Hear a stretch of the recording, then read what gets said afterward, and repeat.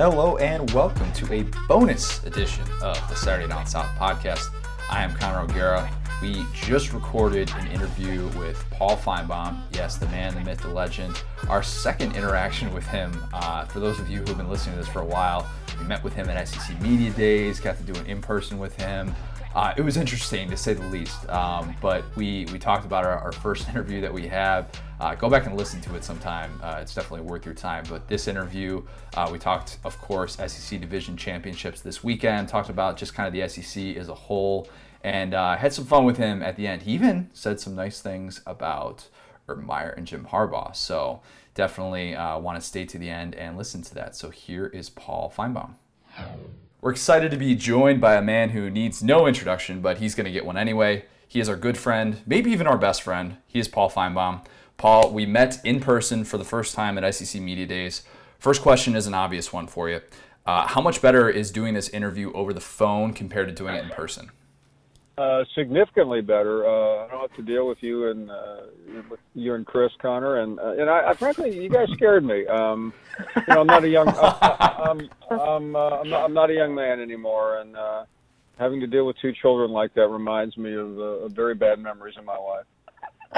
Yeah, that's fair enough. Before we talk all things SEC and playoff, you're here on behalf of Pilot Flying J. They are the largest operator of travel centers in North America and the official travel center of the SEC. Pilot Flying J is, of course, the one-stop shop for all your college football game day and travel essentials, and nearly 40% of their store locations, that's over 275 stores, are located within SEC markets. Paul, I saw that you essentially have been turned into a Pilot Flying J mascot, and fans across the SEC can find it everywhere that you guys go for SEC Nation. On a scale of 1 to 10, how big of a thrill is it to be a mascot? Yeah, listen, in my multifaceted career, there have been great moments, from meeting the President of the United States to covering Nick Saban and John Calipari and so many legends. But probably seeing the Pilot Flying J look-alike of me every week at SEC Nation it's number one on my all-time list. Ahead of having children, being married. You just have no earthly idea what it's like to see a life. First, forget life size. The head is 4 times my head, which my shrink would probably agree is an accurate depiction. Oh, it's huge. I mean, we'll tweet that out. I loved seeing that, as I'm sure many SEC fans did. Let's talk some football. You made the bold prediction when we were with you in Atlanta for SEC Media Days that Alabama would win the SEC. So I want you to play devil's advocate here and tell July Paul why Alabama will not win the SEC. Well, the only reason they would not win is if they have stage fright in Baton Rouge, and suddenly the perfect season returns to an abnormal surrounding where Tua goes out there and it's like the Cinderella hitting midnight. I don't see that happening, but if you forced me, and it sounds like you are going to force me to make that argument, I could fumble, an interception, a scoop and score.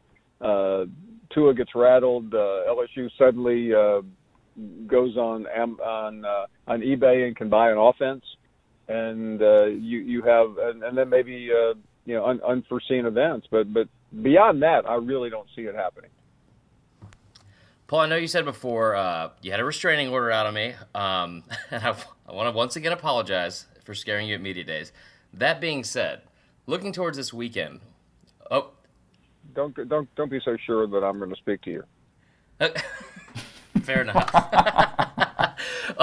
Looking forward to this weekend. What is scarier, Death Valley or Nick Saban with an off week to prepare? I think Nick Saban with an off week is everyone's worst nightmare. Now, it used to be easier because it was not only Nick Saban with an off week, it was Les Miles with an off week.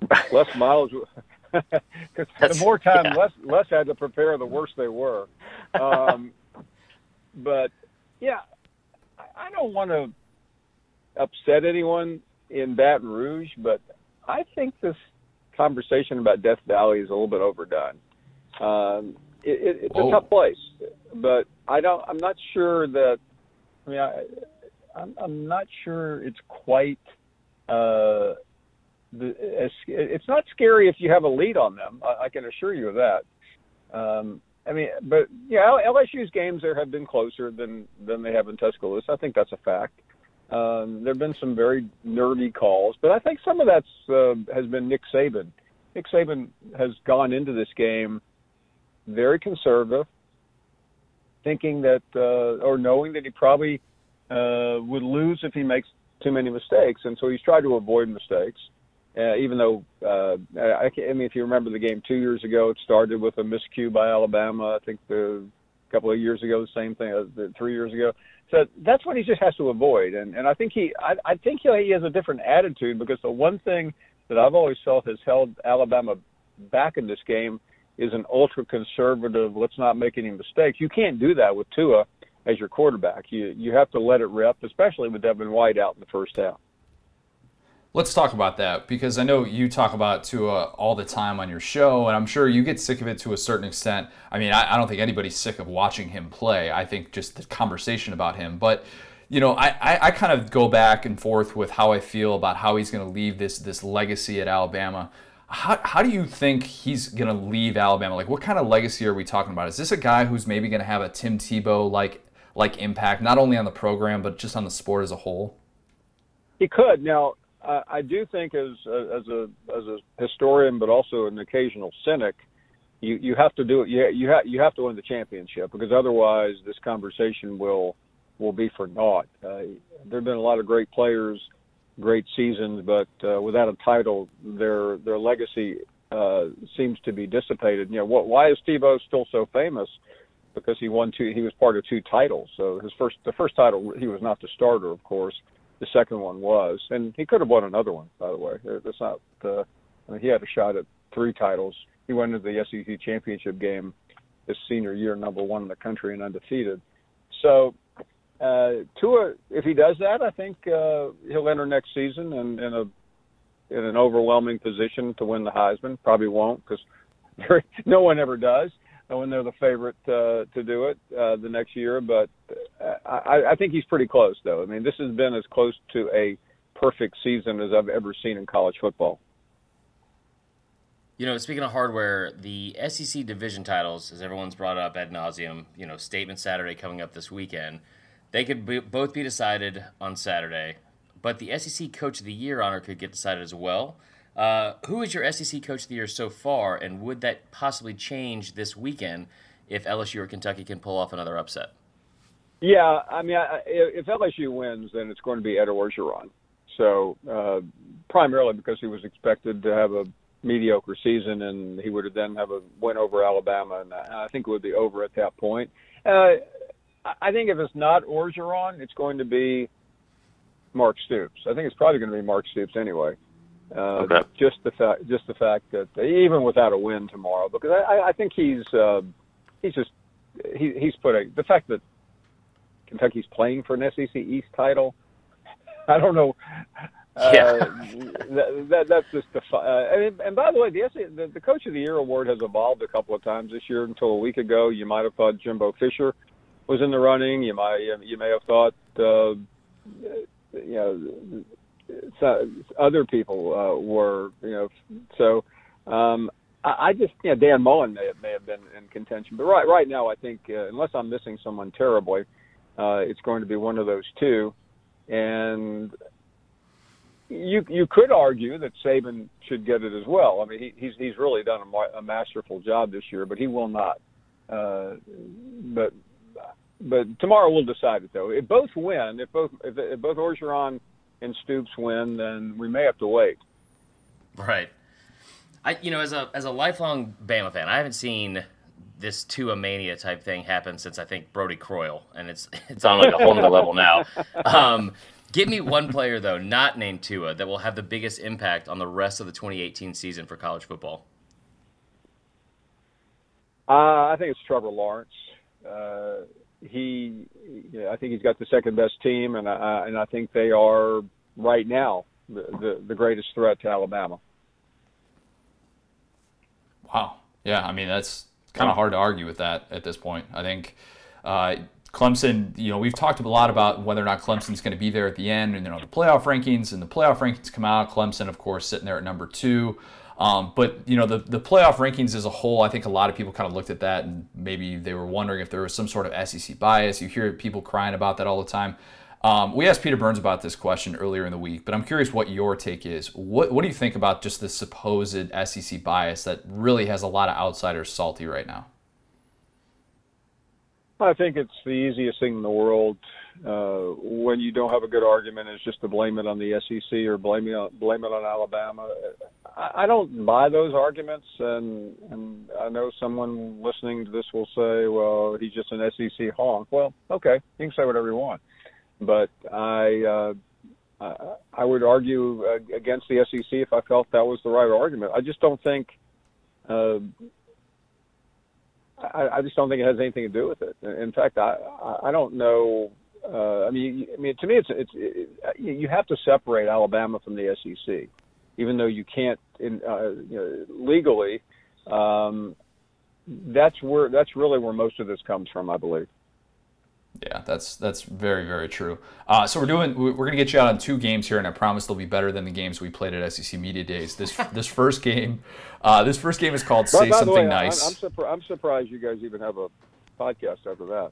I know it really is a miracle. We're kind of hanging by a thread here, but we've had enough people that apparently still like us. So yeah, it's worked out pretty well for us. Not to interview you, but do you guys get numbers on this? I mean, or more than like some little we're doing all right. lady and okay. Yeah, I have an extended family, right. So that ramps the numbers up. Hey Paul, okay. not to brag or anything, but I mean, check those podcast rankings every once in a while. The Sports and Recreation podcast rankings on iTunes. I'm just saying. We're coming in ahead of you every once in a while. So I'm, not to, say that we're coming for you, but, as Coach O would say, we're coming for you. Do you know why you may be coming in ahead of me? Because of our great personalities and our charming ways. No, it just shows that the public doesn't know what they're listening to. Very true. That's a good point. That's good. We're going to get you out on these. I didn't even realize we had a podcast, but thanks for telling me.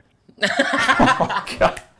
That says it all. So this first game that we're going to play with you, I've got three people that I want you to. This game is called Say Something Nice. We played it with Peter Burns, and basically it's I say a subject and you say something nice about them. Is that like?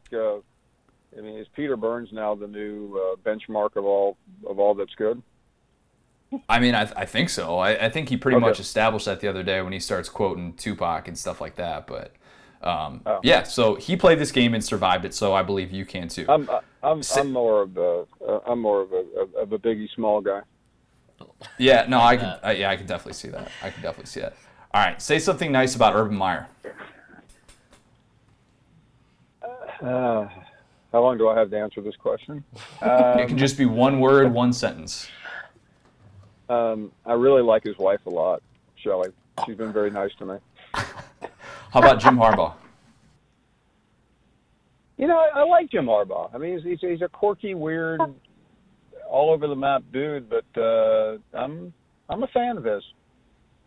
And all right, and I'll end with this one. How about just the Big Ten as a whole?